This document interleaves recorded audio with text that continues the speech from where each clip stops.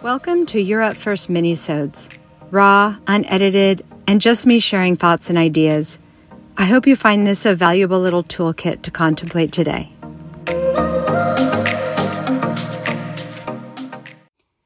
I was thinking this morning about how different Saturdays look now that I'm not doing events.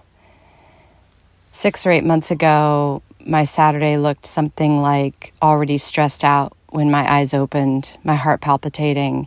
Sometimes I'd been up since 3, worrying about what the day was going to hold, what kind of things I was going to need to salvage or save, and how much of myself I was going to have to sacrifice to get through the day. And I was also stressed about what I was missing at home, what I wasn't going to be here to experience or to help move along or to help navigate with the kids, or the rest that I really was craving and longing for that never was enough. I was in all ways feeling unattended to. And it created stress. And now that I am distanced from those particular things, now that I'm really available to my family, and that kind of work stress is more at a distance, I realized that the stress that I was feeling was what I'm now calling sad stress, because we all have stress. Stress is normal. Stress is necessary. Stress is often our primary motivator for getting things done, or our message system for what isn't being attended to. And the type of stress I was experiencing then, not so long ago, was really a deeply sad stress.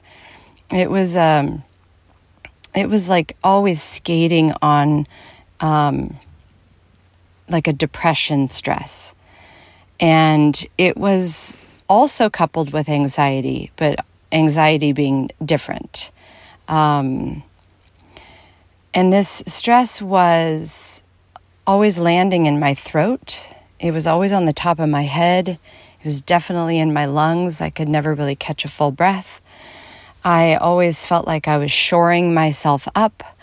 I felt like I was rallying all the time, and kind of leapfrogging between one elixir to the next that would help me through, right? It was the cup of coffee or the cocktail when I was done with work, or the glass of wine. And interestingly, those things actually created to more of this, they actually created more sadness. They were creating in me this kind of fit and start of medication that was taking me on a ride all the time and just adding to my sadness. And so I realize now that the kind of stress I feel is it's like a happy anxiety. I don't know, I'm making up all these new definitions or these new phrases, where I am anticipating what I need to do next, and there is an excitement and a joy that is fueling it. And that is so very different from what I was experiencing before. And that's really what I'm reflecting on this morning, is that there is different classes, different types of stress. And we know stress can be super detrimental. Stress can be really, really tough on our health. It can be fatal to our health. Stress can age us. It can build walls around us. It can really affect our relationships. It can be not helpful. And then there is the type of stress that can be really productive and even fun and full of anticipation and excitement. And so I'm evaluating today the difference in those stresses as I feel this anxiety come over me on Saturday morning. Having free time is also a source of stress for me, because I feel pressured to be productive all the time. I feel pressured to produce. I'm now evaluating what I'm producing and what I'm pressuring myself around. And a lot of that comes into what kind of stress something is producing. So if I'm excited about baking bread, let's say, and I'm feeling a little anxiousness around the timing of that, I'm now taking a pause and a step back to say, well, is there something more important? Is there something that I should be doing while I'm baking bread? Like, do I need to listen to something? Do I need to call somebody? Do I need to take care of a relationship first? Do I need to take care of myself first? Should I go for a walk? Should I breathe, meditate, yoga, connect with my husband? What is it that is causing the stress? Because I've found that sometimes just paying attention for a split moment to what it is that is coming down on me, what it is that feels oppressive on me, and then seeing if I can just take care of it, or if I can just reorganize the day to pay attention to that thing first, or to slot it in to someplace in the day so that I know I'm getting to it. That it can shift from a really negative, oppressive stress to a can-do, excited, momentum kind of stress. And so I'm imagining that anything that's bringing me the sad kind of stress now has to be phased out, or has to just go completely, like right now.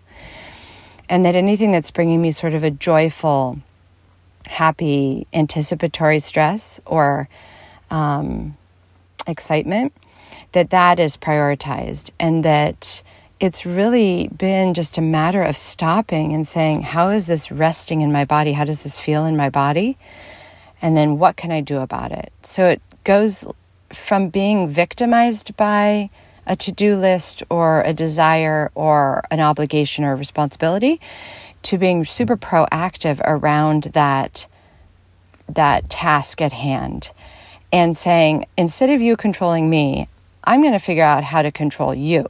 I'm going to figure out how to navigate through this on my own terms and in my own timing, instead of thinking that stress is just something we have to always deal with and be a victim to. That could we be proactive around the things that we're required to do and choose how we feel, choose how we prioritize, choose how we communicate. All of that can be a choice. We are in a position of choosing. We so often give our power away to things that we are actually in control of. We give our power away to this idea that other things need to come first, that we don't really necessarily want to do. We are constantly giving away our power, is what I'm boiling this down to. And I think in my awareness around sad stress and excited or happy stress is that I am choosing and not giving myself away to one or the other without consciously and intentionally deciding that that's where we're going. And so on this Saturday morning where I was feeling that familiar sad stress, I just took a moment and said, well, what is that sadness? Where is that sitting for me? How can I shift that? And where can I prioritize the things that bring happiness, joy, fulfillment, health, peace into my body, into my mind, into my home? And so that is my intention for this morning. I'm going to go out there and make it happen. And I'm wishing you peace and love, and I'll see you next time.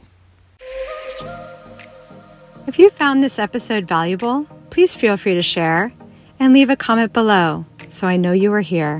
Until next time.